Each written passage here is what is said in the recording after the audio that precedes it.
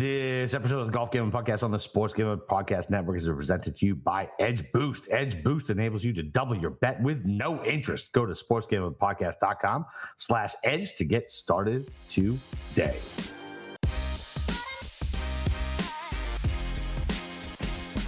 All right, D-Gens, welcome back for the Charles Schwab Challenge Preview, plus the PGA Championship Recap. It's your boy, Boston Capper, with the god of golf himself, Steve Shermer. Steve, once again, thanks for a great weekend up in Rochester. And, what do you want to talk about, man? What's the biggest takeaway? Congratulations, Michael Block, for winning the PGA Championship. Don't be a dick. What? Why? No, I'm not being a dick.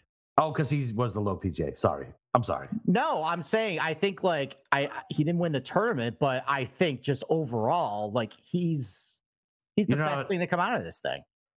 You're not on Twitter, man. So people are just hating on him for I don't even know why. Yeah, that's not hating on him. I was legitimately just. I know. That's why I apologize. I was defensive because golf Twitter, and guys who I respect, like Saul Goodman, fucking Kobe DeBose, like guys who I respect, Outright King, they are just going fucking insane, shitting on this guy. And it's like, listen, man, like all the PGA stories that they stick down our throats with these vignettes that they do, fucking every goddamn weekend, like this is the hill you're gonna die on. Like, yeah, he's clearly hamming it up for the cameras, but he's a 46-year-old dude who's a PGA pro who's been fucking teaching lessons at some course in California, and he's playing with Rory McIlroy. And I don't understand the hate. I just don't. I feel like golf Twitter just hates to hate now.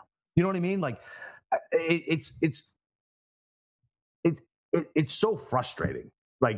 You can see when he's faking, you can see when he's not. This dude was literally holding back his emotions not to cry on the ace, right? And at the end of the day, when he was talking about doing it, he was crying in the interview, and that's legit crying. Those are legit emotions. This is a 46-year-old man who's played golf his whole fucking life and wanted to this is a huge moment for him. And you got keyboard warriors fucking being like, "Nah, fuck Michael Block." It's fucking annoying, and it's that whole fucking generation. I hate the blanket statement, everybody, but listen, man, you're allowed to be human and join in on a moment like that. The dude aced a hole playing with Rory McIlroy. This is a 46-year-old PGA pro who was playing with Rory and aced it, and aced the hole. That is insane. Storybook, ending, whatever. And then he had that tester for par to get invited back next year. The crowd goes nuts. You can be fucking happy. You're allowed to be happy for something. It's okay. You don't have to shit on everything. Shitting on everything is not cool. It's not cool. It's fucking annoying. It's very fucking annoying. And golf Twitter is very fucking annoying. I guess I'm surprised because listen, I'm not on Twitter, but I guess just watching that go down in person, which, for an otherwise kind of snoozy Sunday for, the top of the leaderboard. I mean, really, Hovland, it was Koepka and Hovland. Scheffler made a little bit of a charge. Otherwise, though, it's just, we'll get to Brooks in a little bit. But, I mean, that was the best part of today. And being at that event, I went there on Saturday, you start seeing some legions of guys just following around Michael Block. You could hear it. They were screaming, yelling for him. And then all of a sudden, today, everybody was just behind him. That's a cool moment. And we don't have a lot of cool moments in professional golf. And I don't even really understand, the hamming up of some of the stuff. He's engaging with the crowd a little bit. He's acknowledging them. Don't we want these guys to kind of be human and show emotion? Maybe do some of that stuff instead of just be robots 24/7. So they were saying that everything he was doing was fake, and played up for the crowd. And look, you could definitely see but my argument to that is he doesn't know what to do in front of a camera. This guy has never been. That's what I said too. I was like, listen, fucking all these guys are faking it in front of cameras. He's just not good enough yet because he's not in front of them. So it seems worse, right? They're like, oh, he didn't know this, he didn't know that, he didn't know Roy was going to be his playing partner. Oh, they were the same score. And I don't know, man. It's just it's and I like these guys. I like the guys who are arguing about this. This is not me shitting on anybody about that. It's just man, just take the negative edge off for one fucking day. One day, take it off. Like, what a great story. This is a 46-year-old guy who literally just finished in the top 15 at the PGA Championship. Like, who cares? Any other story? Who cares? Yeah. I mean, look, like, if you can't enjoy a guy who basically just works at your golf club going to a PGA Championship and beating the likes of Dustin Johnson and John Rahm and all those guys and shoot one over on a very, very, very difficult setup. I know today was very easy because it rained a lot, but the first 3 days were an absolute disaster.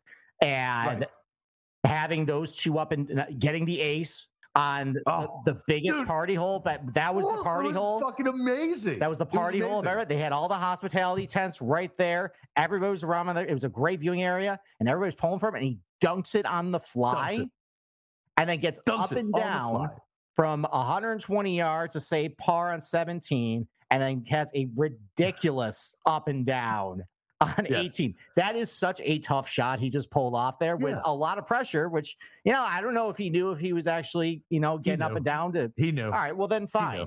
And then, the interview afterwards, you could see the emotion, and, then you got the video shared with him. Like, I if you can't enjoy that, I don't know. How do you hate that?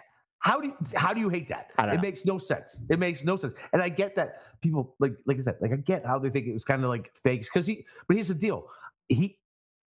It's a guy who's 46 who doesn't believe that he is actually here. So he's putting on the mask like, well, I should be here. Right. And you can kind of see that, I guess would be the thing. But dude, let the man enjoy his shit. Stop shitting on him on Twitter. Like, good God, man. Like, fuck. It's so annoying. It's so fucking annoying. It just seems like people spend way too much time on the non-golf stuff when it comes to breaking down some of these players and everything like that. And like, you're just ignoring the fact that this was a awesome moment that happened at the PGA Championship. The Brooks, even at the end, when Brooks gave him daps, he's like, yo, heard you buying drinks. Like, what a great moment. Like, Brooks went up to fucking this guy and was like, hey, heard you buying drinks. Like, what a great moment. If you really think about it, I mean, it's basically the ending of Tin Cup right there, where, I mean, he ends up holding out, but like he needed to hold that out to qualify for the U.S. Open the next year. Like, he's just a PGA Tour pro. Yeah, it's the same thing. How can we not enjoy that stuff? I like Tin Cup before I liked golf, by the way, because I love Tin Cup. I had the DVD and maybe VHS. When did it come out? 97? Yeah, probably had the VHS. Yeah. I mean, God forbid that we can't just enjoy this. I mean, listen, like I got chills watching it. Our checks team was blown up. My friends all loved it. My wife even loved it too. Like, she thought that was really cool. Yeah. But gatekeeping golf Twitter fucking was like, you think? Let me type in my fucking keyboard. Well, then you know what? I'm glad that I'm outside these pearly gates. Then because I enjoyed it very much. I thought that was the story of the tournament. We'll get to Brooks after our commercial break, but it was such a cool moment to watch that stuff, and I don't care if I'm criticized for that take at all. It shouldn't be criticized. Yeah. I don't either. If you can't enjoy that, then you got to stick up your ass, and you think you're more important than you fucking are. End of story. Anyway, have you signed up for Edge Boost yet? If not, you're missing out. Edge Boost is the world's first bet now, pay later Visa card. Similar to buy now, pay later programs, Edge Boost enables you to double your bet with no interest and pay back the advance over 4 weekly installments. That's right, 0% interest. Better than Vito on the corner.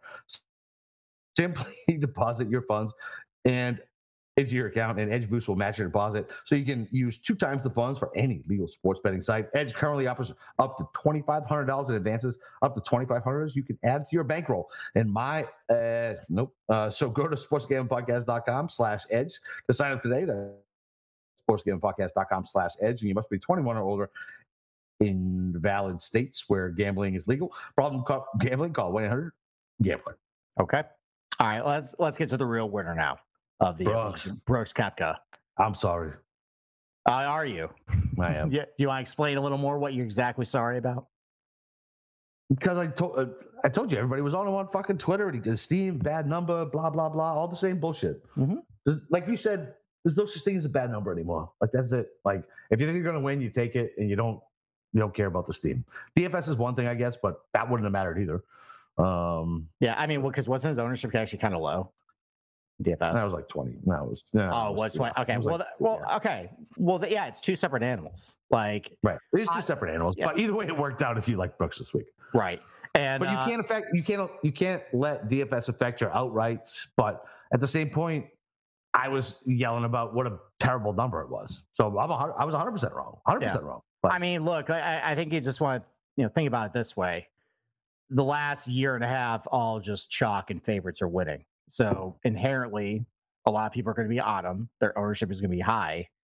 And if you just like a guy like I did after making an hour and 40-minute video, basically coming to the conclusion that Brooks Koepka was going to win and then not betting him, not great. But I mean, I didn't talk you off a bet, did I? Yeah, you did. I was going to bet Koepka. Can I tell you? Koepka was one and done. Gonna bet him, and I was so burnt out after Sunday night. I hadn't placed the bet yet. I was gonna do it on Monday, and then that happened. And then I'm gonna tell you the same thing. I'm gonna tell you the same thing you tell me. Yeah, you host a golf gambling podcast. Oh, I know. Listen, like, I do feel bad. Listen, I'm not on record of I think all my takes about Brooks this week was completely accurate. I described the golf course as suits a power fader. He was the first guy I mentioned at the end of the video. I had a positional on him. I came out in very strong support on the DFS show we had. Very strong support when Kramer picked him outright and for his DFS lineup. Look, it's fine. It just I can't pick everybody, and I'm human sometimes, and that's what happens. So I'm cool with the outcome. I mean, it is what it is. I don't bet life-changing amounts anyways. I'm actually more here to just serve you guys. And I hope you don't tail my picks. I hope you just kind of listen to me and you kind of like make different connections that maybe I don't make. So, otherwise though, I'm very happy that Brooks Koepka won. I mentioned me too, man. Golf is so much better when Brooks is here. It is. He so is. Much better. He has the ability, and this is why he was so good before. Like when he made that mistake on 6 today, just blasting. And by the way, his driver was really loose today. Super loose. Yeah, it was. He had that really bad right miss going. And then he double crossed after that. Yeah. I was like, oh shit, he's missing both ways now. Right. Oh no. But what's so great about Brooks and why he's good in majors is when he makes a mistake, he's like, okay, how do I say par? How do I say bogey? He's very efficient in that manner. And he did that on 6. He did that on 11 on a horrible lie in that bunker. He made a mess a little bit of 13, ends up making par there. Hits an awesome shot on 16 to just step on Victor Hovland's throat after he pulled a Corey Connors. I couldn't believe that happened again for the second day in a row, by the way. And then on 17, hits a horrible drive, takes his medicine, gets up and down for bogey. Solid par in 18. Like that's why I like Brooks Koepka. Like I don't care about all the off-course stuff. I don't care about the full swing stuff. I just kind of enjoy watching a guy just grind like that. And there's some tension with it too that I enjoy. It's like, okay, how is Brooks going to kind of get out of this and say par and move on to kind of hold these guys at arm's length? And for kind of how loose he played today, shot 67. Which is it just shows how good that guy is. And just looking at his stats for the event, plus 3.7 tee to green, plus a stroke putting. He was second to green, tee to green, third around the green, 15th putting, 7th with approach, 9th off the tee. Just complete performance, which is really what the PGA Championship's all about with these setups now. You just got to have your A game with pretty much everything now. It's just tough, no nonsense golf. Yep. And it's a worthy champion. I'm glad he's back. I think you could see it at the end there. Give him the big hug to his caddy. Great hug, dude. That was like that caddy went in for like, all right, I'm gonna give you daps, and then Brooks like gave him the hug. Like I fucking got it. I know. Insano makes a great point, man. That shot on Hovland ended him. Like in that bunker, it was a wrap. It was. Yeah. At that point. By the way, shout out Insano and his beautiful, lovely wife. It's a good time having drinks out in Rochester with you guys. Oh, absolutely. Thanks for showing up to the event. Thanks for coming with us for Radio Social. You guys were a lot of fun. I really enjoyed talking to you guys. And if you ever want to meet up for a drink or anything, just hit me up around here. I definitely would go with you. Although having a baby next month and then after that might be a little crazy for a little bit. But all right. So why don't we transition right to Hovland? I mean, I don't really have any hard takes about Brooks. Just I'm glad he's back. Hovland in the bunker. That's what ended him. Well, I mean, can you write it more perfect than that? Hovland, not good in bunkers. He shoved me in a locker. He shoved me in a locker around the greens. He shoved me in a locker around the greens, but he is not good out of bunkers, and he did it again. That's a fairway bunker, sir. I don't give a shit. Okay. I mean, look, these bunkers were designed to be penalties and hazards. Like, did you see anybody out of a bunker hit the green this week? No. I only saw two people embed one into the front, and it was Corey Connors and Vic Hovland. Because his feet were embedded. Listen, I actually, when he did that, and I saw Corey Connors do it yesterday, the first thought in my head was Andrew Green talking about how we rebuilt these bunkers and saying these are true hazards. You're not hitting the green. These are awkward lies. Depending on where you are, it's bad. And listen, he didn't have a whole lot of room where the lip was and where the ball was, and he just hit a bad shot. What's that? He made a stupid decision then. He probably did. But Hovland, I don't know. Maybe he probably should have took his medicine. You're right. But Hovland is a guy who sometimes has questionable decisions. Like we saw it at the Riviera in February. He's the only one who tried to go down, I think, 17 on that hole. And that didn't really work out well for him. Finally, he abandoned that. But look, another example of Hovland in the mix. And actually, he was 12th in strokes gained around the green. He did okay. Yeah, he did okay. He did. He had a lot of good bunker shots, a lot of good times where he kind of saved himself. It was going to be 18-1 at LACC now. Yeah. I mean, he's playing in Colonial, so I think he's going to be pretty popular for that. He's definitely going to be very popular for the U.S. Open, which is, by the way, in 3 weeks. So it's a fucking 3 weeks. It's Father's Day weekend's coming up pretty quick. Yeah, we only have Charles Schwab. Birthday the same weekend. It's actually a pretty good stretch of golf. We got Charles Schwab, which is actually a pretty good event, field this week. We got the Memorial the following week. Canadian Open is going to be a terrible field, unfortunately. It'll be nice. That's Jeff's home court. No. I'm not ripping the golf course. I just think there's a lot of guys playing. Connors will play. Svensson will play. Okay. Can I finish? Let me finish. A lot of guys playing Colonial. Memorial's an elevated event. Some guys got to take a week off.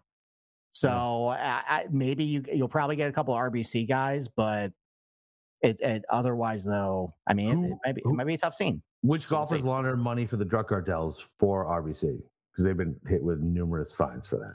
I mean, it used to be Dustin Johnson, but they no longer sponsor him. No, he snorted the drugs from the cartel. He wasn't. Sorry. He wasn't laundering. He was the end user. Okay. Allegedly, by the way. Allegedly. Anyway, all right. So cut that. Allegedly. All right. So I guess let me ask you a question. So after Hovland's performance around the green this week, does it change your opinion about him at major championships at all? I guess a follow-up question is, it's kind of what Zalatoris started doing. We're all hot for trophy. I know. Yeah, I think it's the same thing. Like Zalatoris can't putt it on the other green, but they can putt on major championship greens, and then Hovland sucks everywhere else.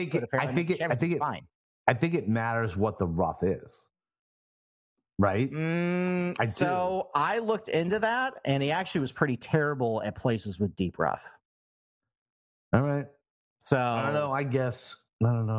I don't know. Maybe we'll take a look. LACC's around the green terrain is wild and very tough. Yeah. So I think it's Bermuda rough around there with some Barranca and a bunch of shit. Bermuda in Cali?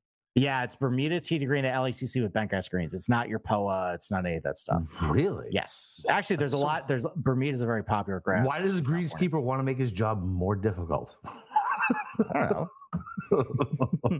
I mean, they probably pay him pretty good. LACC is one of the most exclusive clubs in the country. Yeah. So, yeah. But listen, I continue to be encouraged by Hovland. Put himself in the mix. I think I'm more. Put it this way, I'm more encouraged by Hovland than I am Cantlay's fucking finish. How's that? Oh my god.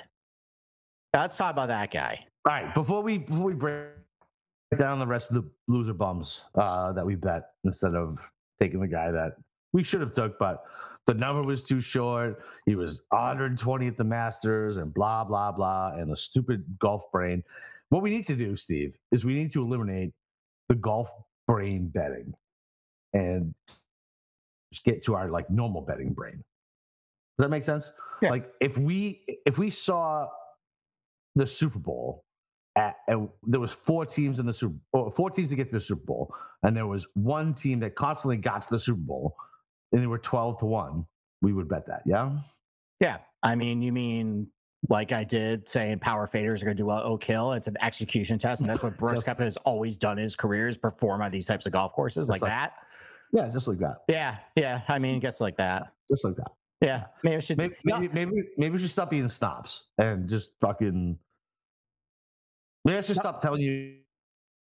Here's what I'm going to do. I'm going to stop telling you what Twitter's doing, which they'll probably cancel me. That is the lesson. I don't want to know what's going on there unless they are criticizing a feel-good story like we saw in PGA Championship. Unbelievable. Like, otherwise, though, I don't care what anybody is taking on Twitter, because there are so many golf touts out there that everybody's taking everybody at this point.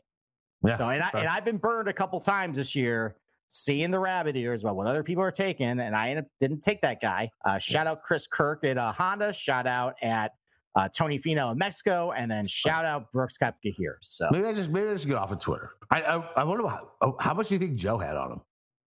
I don't know. Joe must have hit nice. Hopefully, good. He deserves. He deserves it. I know Joe hit nice. I know. Good. Hopefully that won him a nice Vegas trip.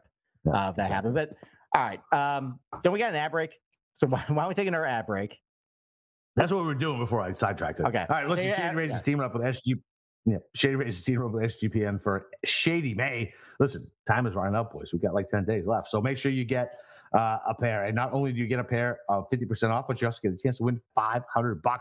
They got you covered from the slopes to the greens to the fairways. Shady Rays got durable frames and extremely clear optics for outdoor adventures. If you lose or break a pair, or even on day one, they told us they'll send you a brand new pair, no questions asked. If you don't like them, you can return them for free within 30 days. There's no risk to shop with Shady Rays. Their team always got your back. And for our international listeners, Shady Rays has you covered with shipping to Canada, Australia, New Zealand, and the UK. So go to shadyrays.com and use promo code SGPN for 50% off 2 or more pairs of polarized sunglasses. And remember, May is almost over, so make sure you take your receipt to sportsgamblingpodcast.com/shady for your chance to win $500 in the Shady May contest. Okay. All right. Let's put this to bed within 7 minutes, and then we'll transition to Charles Schwab. Why do we want to talk about the Schwab? Because I had some good stuff for it. It's another tournament. We can't just slack. We need to pick ourselves back up. We're not had a great betting week, and we need to just be prepared. Can I get a smoke break in between? Sure. I mean, you're going to miss some valuable information. I mean, maybe I'll mention something, and you won't say, "Hey, that doesn't make any sense." You know, you shouldn't go down that rabbit hole. So you know what, guy, leave. When I talk about the Charles Schwab, just leave. No, I'm kidding. All right.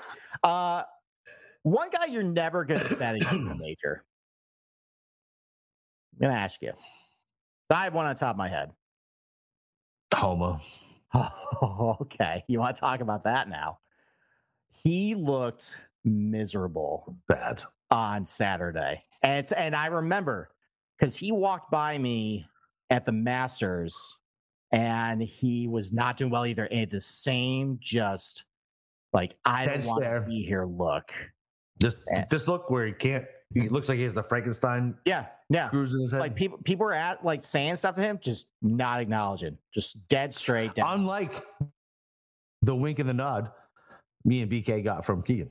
Yes. And apparently you should have stuck around all weekend because as soon as you left, he did not do well. Maybe he should have acknowledged me instead of the other guy to the left of was it 14 who we were at? Oh, maybe. No. Maybe. All right. So you're not betting Homa again. Why is that? I don't know, man. It's just one of those things. It's a gut feel. Like, no. Yep. It's not there. Like, especially if LACC we're talking like short term, like LACC is not not a normal California course, and everybody's going to be on them. I can't wait. Mm-hmm.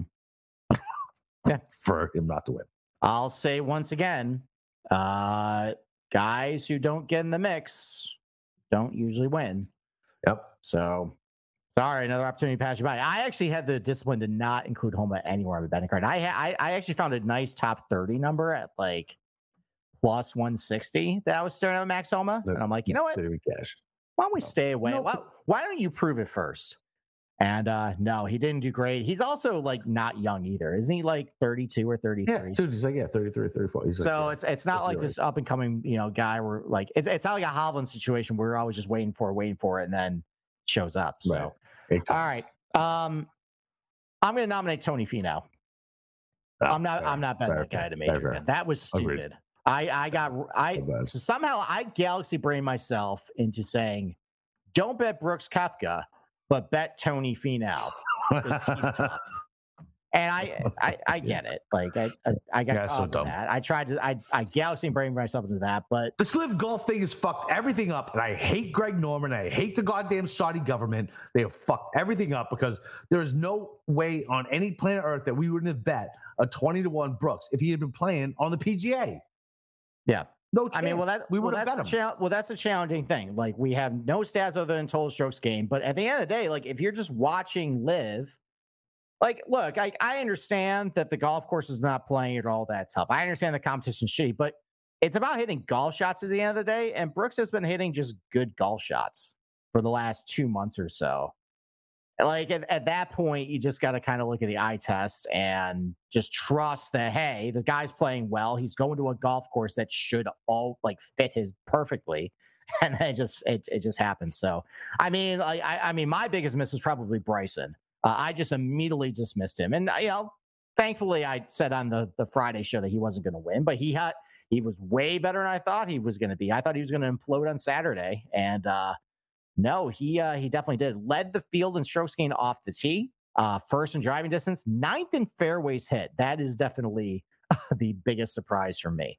So what this stat line shows me though is he looks like the post-COVID Bryson, where like he was bigger, but he wasn't like huge at that point. Right. But he was driving it really straight and he was hitting his irons right. He was hitting a lot of fairways at that point too. Like, it was like what we wanted. And then he like really started chasing distance like too far. But like I'm very encouraged by this new Bryson. I thought he looked good. Yeah, we followed him around for a little bit. He looked pretty good. No, we followed Keegan around and Bryson happened to be there. That's true. That is true. You got up and close and personal with him as well. Let's see. Xander, another kind of it's Sunday, good weather finish, backdoor fucking top 20. Yep. Cantlay, the same thing. Xander's never winning a major. Yeah, I don't think he is either. No, never. No, like it's like you look at some of the guys who have won, they always have kind of an edge to them. Like Koepka's always won. Like JT's got a little bit of an edge to him on the golf course. Like Shane Lowry's kind of a hard ass. Like all these guys kind of edge, and just Xander's just kind of like, nice guy, joking up with DJ, by the way. Oh, all day, by the way. Maybe he's going to live. Who knows? Xander to live. Reported here. I mean, look, you go to live, you can still win major championships. That's a pretty good selling point. Facts. So, not a bad plan. Yeah. Except that thing's gonna be folded in 2 years. And the PGA will be fucking ridiculous. See how I used the right R word? You see how I used it? Thank you. If they didn't bring these guys back, the Live Tour is going to be done in 2 years. Yeah, it is. End of story. Bring everybody back.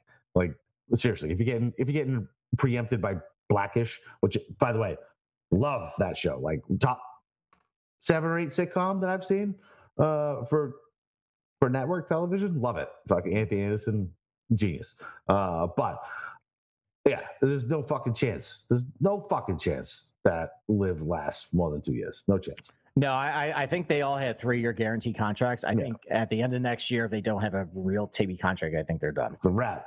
Yeah. All right. So back to Cantlay, by the way. So a couple of things I want to say. I got suckered into, he's been kind of getting in the mix of some major championships. Yep. I'm going to try. Actually, you need to electrocute me if I make that take. Okay. Because as soon as I saw his bucket hat on Saturday, I knew we were not getting a good Cantlay run in us. No. Okay. Guys in bucket hats don't do good. Don't win. No. So, and also, I mentioned this to Kirshner. I got some pushback on it. That Yeah, we say Cantlay's really good on bent grass, but I don't think he's very good on bent grass major championship venues. And I got pushback. Okay. So, all right. So here's the data. So we don't have everything, but I have all the major championships that he's been on bent grass. Okay. All right. 2018 PGA Championship Bellerive, he gained 0.1 strokes per round, so 0.4 total. Okay. At the 2020 PGA at Harding Park, he gained 1 shot total on the greens putting that week. And the Masters, he lost almost 2 strokes per round. At the 2022 Masters, lost 1.3 strokes per round. At the 2022 Southern Hills PGA Championship, which, by the way, has the same agronomy as what we're going to see at LACC. That might be a red flag for Cantlay. Lost 2 strokes per round with a putter. 2023 Masters, he hit the ball great and was terrible on the greens. Cost him there. And then in this tournament, he was 44th in the field in putting and gained about a quarter stroke putting per round. So maybe we overrate the bent grass thing with Cantlay when it comes to like bigger, tougher greens. Okay. Might be something to just think about later. Mm-hmm. Otherwise, though, just going down the leaderboard here, JT was pretty bad. I don't really have anything else besides I got one more question to ask you. Yeah. Sorry to cough. So Brooks has to be on the Ryder Cup team, right? Absolutely. Yeah. Absolutely. Dude, he might qualify with points. I don't know how that works. I was actually thinking about that earlier today. I was talking to Tommy because I was at Tommy's house. And I was like, yo, he's definitely going to qualify with points around. He will be a top 7 getter. He finished second at the Masters, fucking won the PGA. How is he not top 7 in points? Yeah, it should be enough at that point. And how do you make him not on it? And then what does that do for everything else? Well, so here's the thing too. So it's not the PGA Tour that controls the Ryder Cup. It's the PGA of America. Right. It's the PGA of America. Right. And he just won their tournament. Yeah. He's going to be eligible. It just really depends on what Davis Love. If Davis Love has too much of an influence on Zach Johnson there about his captain's picks, or those guys can get pulled by horses across. Like, who cares? Like, nobody gives a fuck about them. We want the players. We don't care about the captains. We talked about this on the course. I was like, yo, I agree. It should be. I can't remember who made the point. It definitely wasn't Immelman. Who the fuck was it? It was somebody. It was like, it's not about what tour you play on. It's the best Europeans versus the best Americans. Yeah. And the story. It doesn't matter what tour you play on. Yeah. No, I agree. He should be on it. I wish DJ had a little bit of a performance, but if he's doing okay, although I don't think he's going to qualify. I mean, bad finish in the Masters. Yeah, bad finish. Yeah. What happened? He had such a good start. No idea. I thought he was going to beat Brooks in a matchup. Just that's the problem. Maybe I need to get off Twitter, man. Like, because I literally was like, no, everybody's on Brooks. I go the opposite way. I mean, we got a social media coordinator, great producer right now to handle all of that. It's true. Maybe I get off. I mean, we're just the monkeys with the symbols at this point.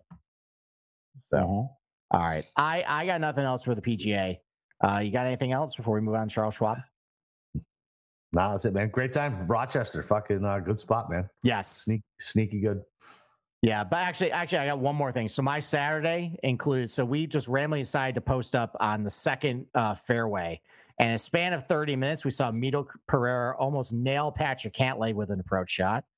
We saw an out-of-control cart hit a woman and try to go uphill on a muddy hill. That was stupid. And then I ran over to get a big, nice close-up of Keegan's ball. Sitting against the fence there. I think he ended up getting a penalty stroke on that hole. It was not a penalty stroke. Did he not? Did they not give him a penalty? Because they said something to him. I think he bogeyed the hole anyways. So, yeah, that was fun. All right, on to Colonial. So let's just quickly go over the field first. Decent field. So you got Scotty Scheffler is going to play this week. Yeah, Max Homa, who you said you're never betting again. Yeah, Jordan. No, at majors. I said at majors, fine.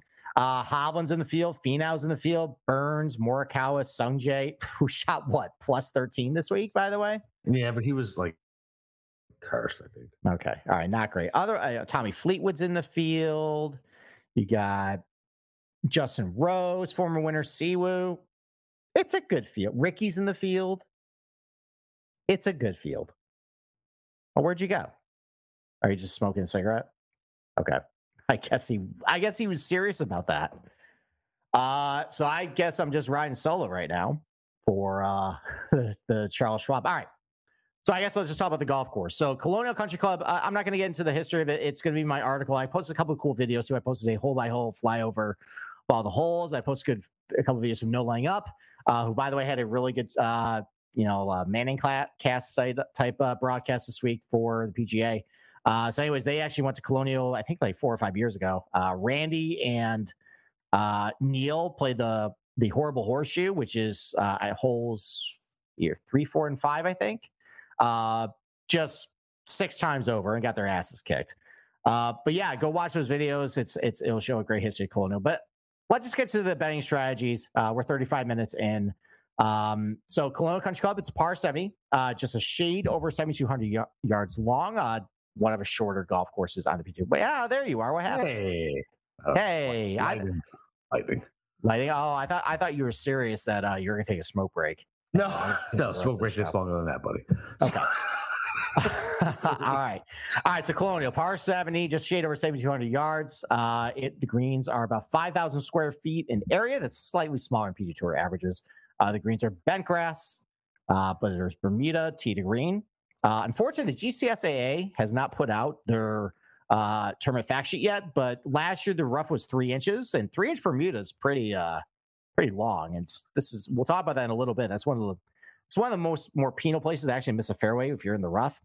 But it's probably going to be similar length. I mean, we have seen some golf courses though, like Waialae did this. I think another course did this where they grew up the rough to kind of like combat some of these bomber strategies. I'm trying to think of where that was at. Innisbrook, they did that. Yeah, down in Copperhead. Yeah, Copperhead. So maybe they grow it up a little. I mean, if it's 4-inch Bermuda, that would be nuts.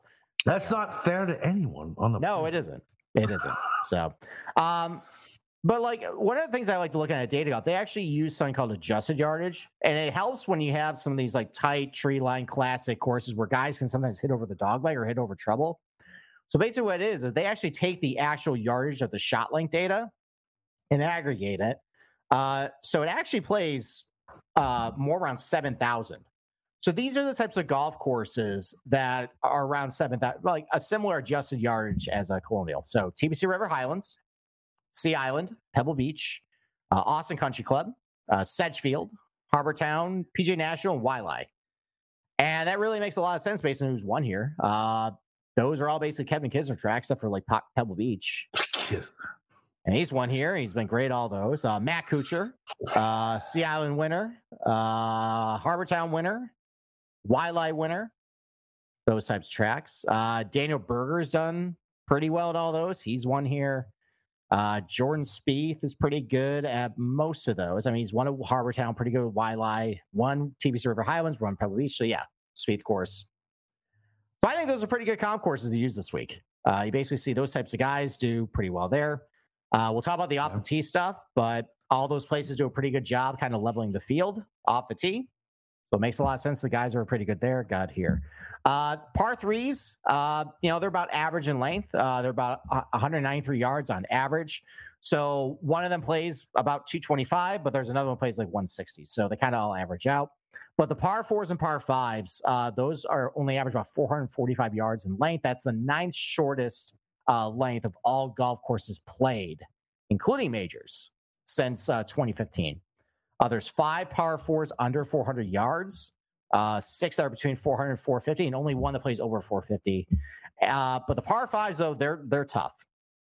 So first, par five first, it's only 564 yards, but it's basically a 90-degree turn at the dog leg there, and it's really well protected. You got thick rows of trees to the right, a bunker about 300 yards protecting the left side of the fairway there. Like if you don't hit the fairway, you're not hitting the green too. So, and then the par 5 11th, it played 631 in the final round last year. I think it was a little bit because of the wind, but overall, though, who was in the mix last year? Sam Burns, Scheffler, Munoz, maybe. No, somebody, one of your Scotty guys. Scotty won this fucking thing last year. Oh, Harold Varner. And he had, I think, a 44. Yep, that's it. It was Varner. I knew it was one of those guys who have going to live. It was Varner. Yep. But yeah, Scotty won this fucking thing last year. No, Sam Burns won. He beat him in the playoffs. Oh, that's right. Yeah, Burns. Just what? He was planning on going to a wedding afterwards in the tartan jacket, and Burns had other ideas. So, but anyways, of all non-major venues in the PGA Tour, the par fives are actually the 12th hardest on the PGA Tour, and it makes sense. I mean, if you miss they're narrow. If you miss the fairway, you're not making the green. They're tough holes. All right, so off the tee. This is where Colonial is the toughest. Of all non-major venues in the PGA Tour since 2015, it's the 5th toughest off the tee, and there's several reasons why. First of all, it's not a course where you can take out driver a lot. It's a positional golf course, and that shows in the average distances of all the par 4s and 5s is only 280.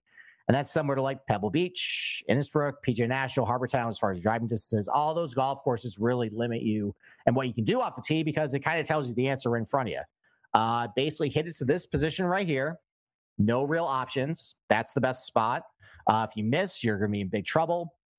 And oftentimes the landing zone that you want to hit to is only achievable with less than driver. Second, the fairways are very narrow. They only average about 28 yards in width.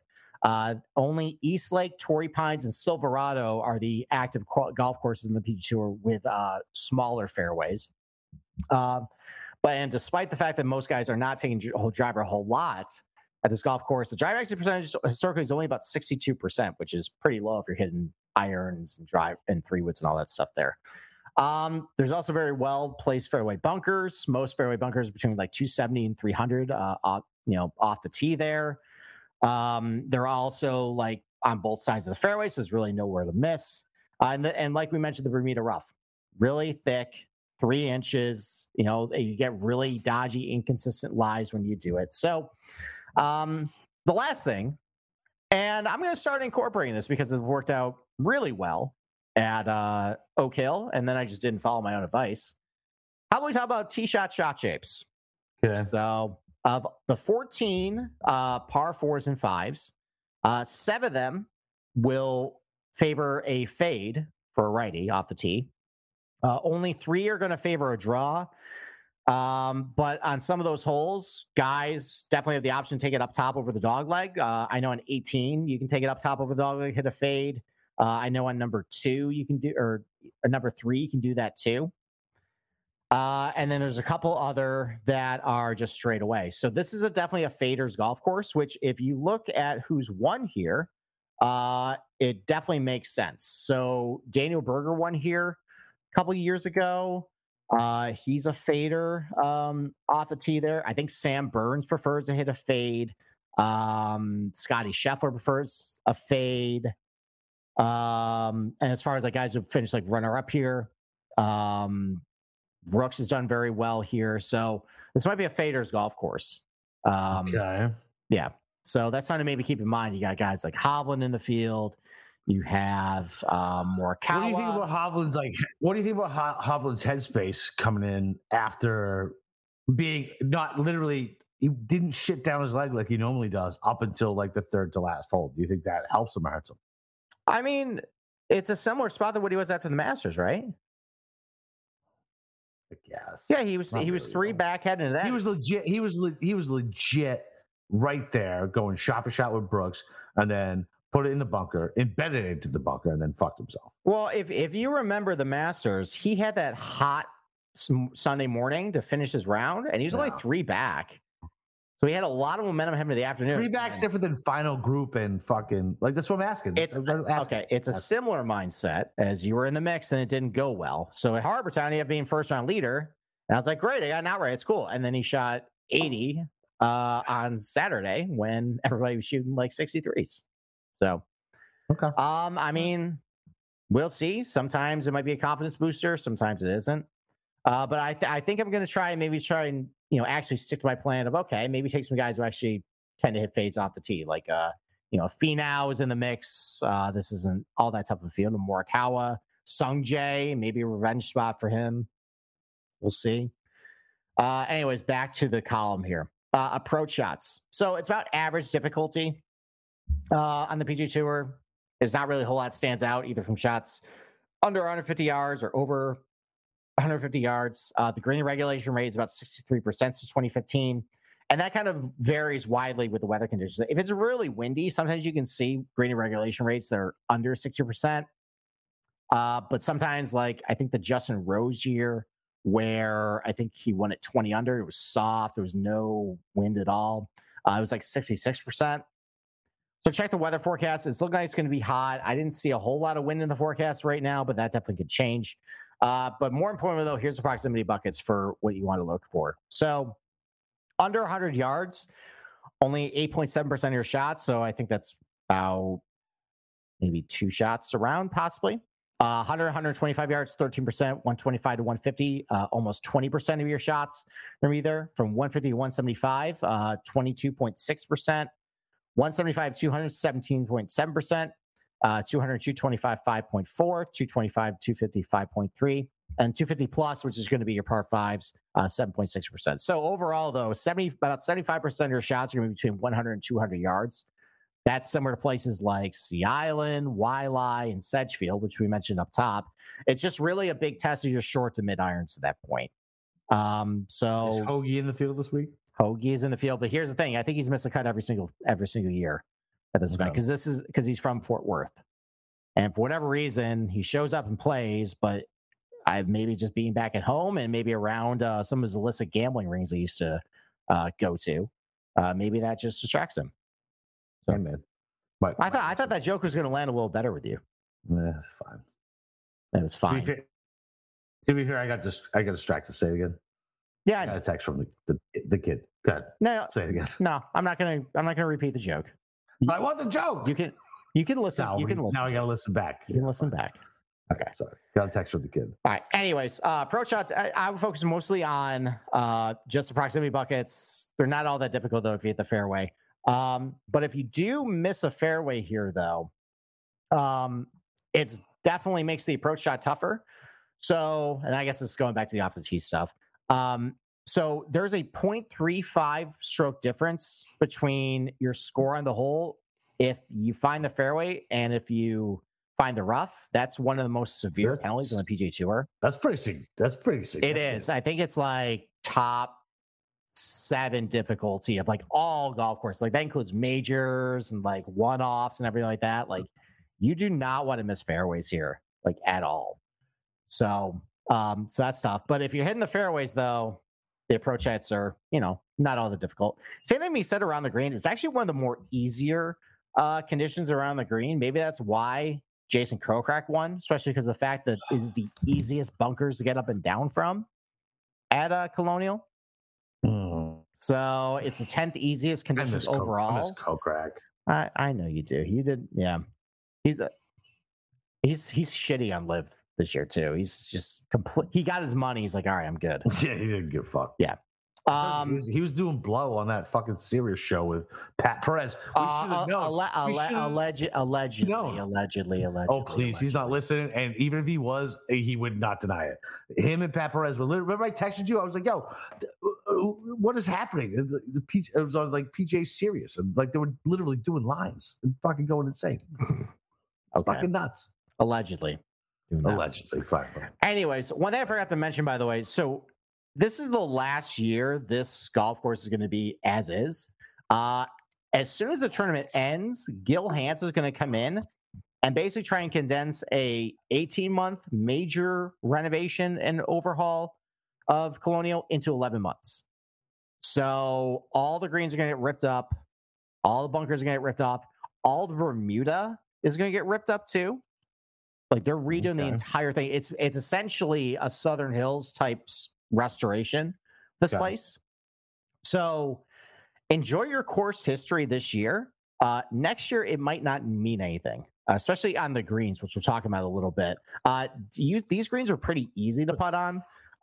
Players typically gain a lot more strokes per putt here at Colonial than any other course from under 5 feet, from 5 to 15 to 15 plus feet. I mean, kind of like with Oak Hill pre-renovation, a lot of these greens have kind of shrunk over time. We lost pin positions. Most of these putts are, there's some tiers to them, but overall, they're not all that tricky to putt on. So this is probably something that maybe Gil Hanse might be able to fix. So just high level, off the tee, really difficult. At Colonial, approach shots are average difficulty. Around the green and putting, though, pretty easy. So last thing I'm going to close with is just what your favorite skill sets for this place. So I always post the relative skill set chart of every golf course in my articles. So off the tee, let's start with there. Low correlation of guys who are either long or short that can do well here, and also a lower correlation of guys who are accurate or not can do well, which, is a little backwards from how I said you can't really miss a fairway here. Yeah. Why? I think it's because everybody's so hamstrung off the tee. They're all using kind of the same clubs. It's really just, okay, can you hit it here or not? And it's kind of predetermined. That's why there's a lot of parity as far as guys are really good off the tee and guys aren't as far as that skill set. And it shows up too with how you actually separate yourself on the leaderboard. Your performance off the tee has a lot less impact on the variation total strokes in the tournament, basically your ability to separate yourself, than it does on the average PGA Tour stop by actually a significant margin. I think it's just because everybody just has one option pretty much off the tee. There's not really a whole lot of room for, I'm going to hit over the dog leg, get over, to a place where another guy can't, stuff like that. But as far as the relative skill sets, though, higher correlation of guys who are really good iron players at this place. Higher correlation of guys who are really good around the green at this place, even though it's pretty easy conditions. I think that's just, this is just a type of golf course where anytime you get to a shorter golf course where off the tee doesn't really matter, you get the profile of a player who is a little better with their irons, a little better on the green, and that kind of plays in their favor. And you see that here. Iron play in the tournament is really important to determining how you eventually do. Around the green, though, it can be a little up and down. I didn't really find a good correlation about why that is. Like last year, it was really super important to get up and down. That really determined how well you did around the green. Maybe it's because it was so windy last year. Other years, though, it actually overall Colonial, it's actually less impactful than the typical PGA Tour setups.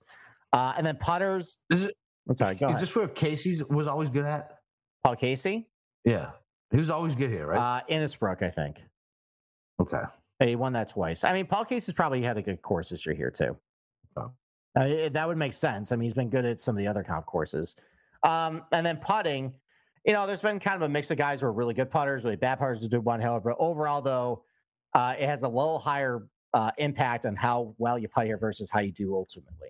So, it's focused on your bentgrass putters, focus on some guys who might have put well here in the past. But overall, though, I'm not really going to use a whole lot of info off the tee this week.